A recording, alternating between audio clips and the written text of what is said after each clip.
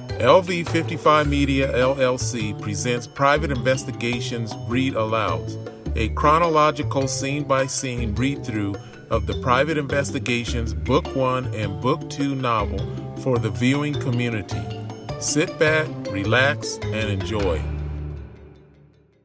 Megan quickly grasps her adoption papers sitting on the table and begins rapidly flipping through the documents as her hands begin trembling. You were born first, then about a year later your sister Lisa was born. Lisa's birth mother's name is Angela Greenwood, same as yours. Megan continues staring at the papers, absorbing the information Christine is relaying to her. As Megan looks towards Christine, she notices her mother's eyes tearing up. Megan quickly sets the adoption papers back on the table, then hugs and holds her mom for several moments while Christine begins choking up with emotion. I am truly sorry, Megan, and I want to apologize to you for not giving you your adoption papers years ago. Your dad even tried to convince me years ago, but Megan, now choking up, interrupts her mother from speaking. No, Mom, she says, picking up her phone from the coffee table. I'm the one that needs to start apologizing. As Christine wipes tears from her own eyes and cheeks, she has a confused look on her face, observing her daughter place a call and wait. Huh? What do you mean? Christine asks, slightly sniffing. Hey, it's me, Megan says. I want to apologize for my behavior yesterday in the truck.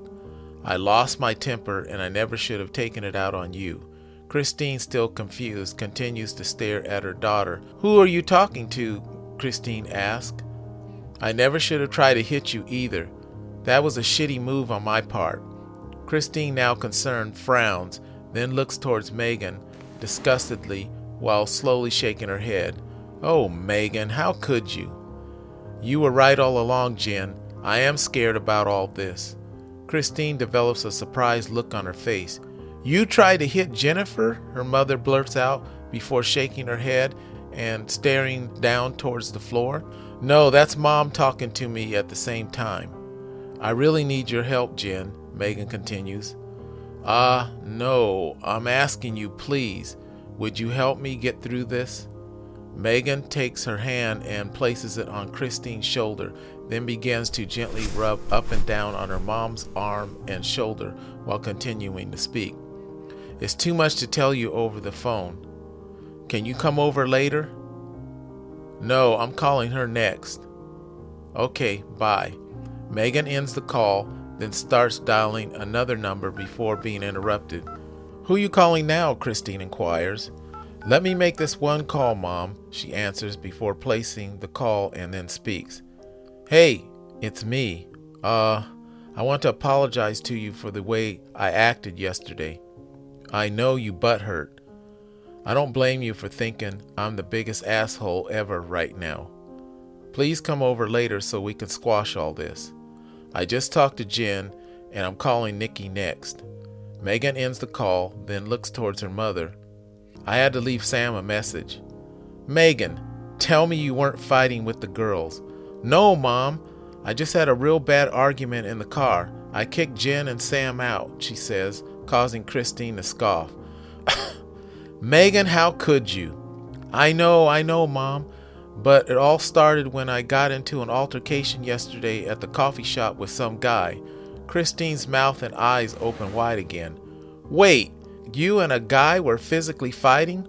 It wasn't a big deal. I just threw some water at him and hit him once in the stomach. Christine briefly points towards her daughter. You know you could be hit with an assault charge, don't you? Christine declares, causing Megan to stand her ground in her own defense. Mom, he grabbed my arm. I just broke his grip. Besides, Jonathan grabbed him and tossed him out of the shop. There were all kinds of witnesses.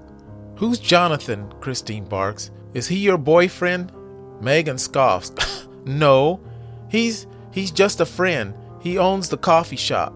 Christine picks up her own phone sitting on the corner of the couch. I think your grandfather needs to know about this, she insists, while tapping on her phone's screen, causing an anxious Megan to grasp Christine's hand, preventing her from dialing. No, Mom, don't tell Poppy, Megan begs. I don't want him to get involved in any of this. As her own phone starts ringing, Megan places it up to her ear and to receive the call. "Hey, Nikki, you heard? I was just gonna call you to apologize." "No, I owe you a big apology." "You're on your way over now?" "Okay, I'll see you." Megan ends the phone call and sets her phone back on the coffee table just as Christine sighs. "Megan, is there anything else I should know about that you're not telling me?" she inquires, causing Megan to scoff. "No, Mom, I swear," she responds. Silence fills the air as Megan picks up her adoption papers again and closely examines them for several moments. Megan then looks towards her mother wide-eyed. "I gotta find my sister." Megan, with a new sense of urgency, quickly places the adoption papers back in the manila envelope. "Thanks so much for giving me these, Mom. This is super dope." As Megan stands up and starts to exit the living room area, she abruptly stops, turns around, and winces. "Ooh, Mom, I forgot all about your birthday plans we made." "Megan, we can celebrate my birthday once you locate your sister, okay?" As Christine stands, she continues speaking. "No, you know what? I want Lisa and Sandra to help me celebrate my birthday this year too." Megan gives her mother a hug. "Come on, let's go start dinner," Christine says. "I know it's going to be a long night and the girls will probably be hungry when they get here." Christine places her arm around Megan's shoulder and they both walk towards the kitchen.